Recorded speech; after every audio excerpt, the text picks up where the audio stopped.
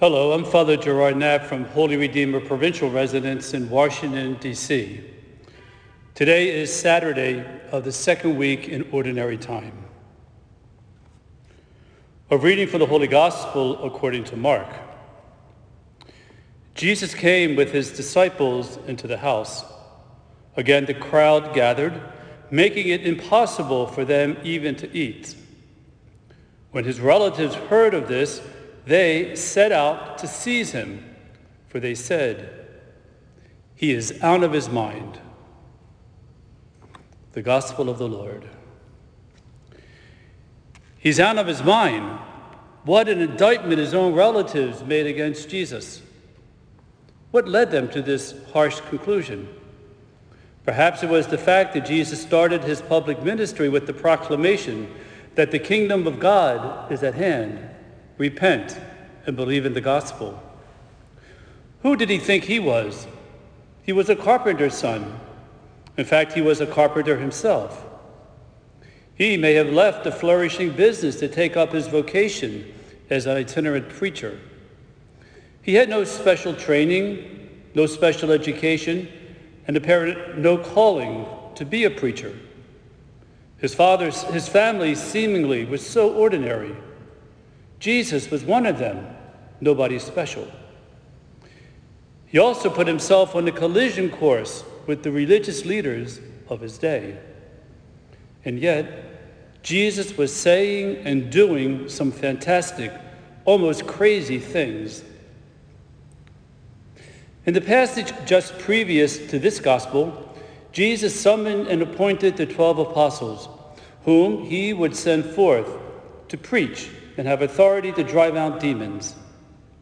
Like Jesus, these men had no special training and education. They had no apparent special calling. Their families seemed so ordinary. They were nobody special. Yet, Jesus made them the foundational members of the community who, after the Pentecost experience, would eventually continue his work of proclaiming that the kingdom of God is at hand, and that people should repent and believe in the gospel. So much so did they believe in this message and believe in the death and the resurrection of Jesus Christ that they wanted to share these beliefs with others. So much so did they believe that Jesus was Savior and Lord that they were willing to risk their lives. So much so were they committed to continuing the mission of Jesus that tradition tells us that except possibly for John, all of them would be martyred for their convictions. The mandate of announcing the kingdom of God, of challenging people to repent and to believe in the gospel, has been handed down through the ages, and it now rests on your shoulders and mine. If we choose to continue the work of Jesus Christ and the apostles, we might be accused of being out of our minds. Reactions might be, "Who do you think you are?" Or, "Who died and made you God?" These comments might even come from those who are closest to us. In Matthew's Gospel, Jesus underscores this idea by stating that one's enemies will be those of one's household. Being a Christian can be so difficult, beginning with the commandments of love one another and pray for your persecutors. How crazy is that? And yet, that is what God has done for us. As St. Alphonsus de Liguori, who founded the Redemptorist, wrote, "God is crazy in love with us. Even when we reject God's love through sin, God continues to love us, especially through forgiveness." That's crazy. As God's daughters and sons, we are asked to reflect this love to others, especially through forgiving them. That's crazy.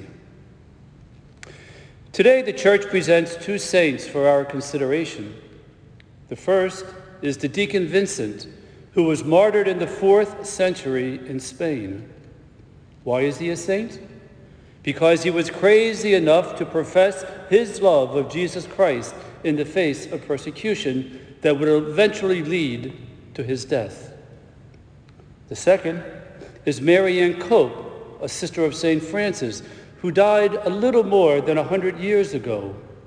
Why is she a saint? Because for 35 years, she was crazy enough to care for women and girls who suffered from leprosy on the island of Molokai. Let us ask St. Vincent and St. Mary Ann to pray with us and for us, that we may reflect God's crazy love for us by crazily loving one another, even our enemies, so that the kingdom of God, first preached by Jesus and then by the apostles, and then continued by Vincent and Mary Ann, can be realized through our actions, our words, and even our thoughts. Let us do this even if family and friends think that we are crazy, that we are out of our minds. Thank you for listening, and may God bless us all.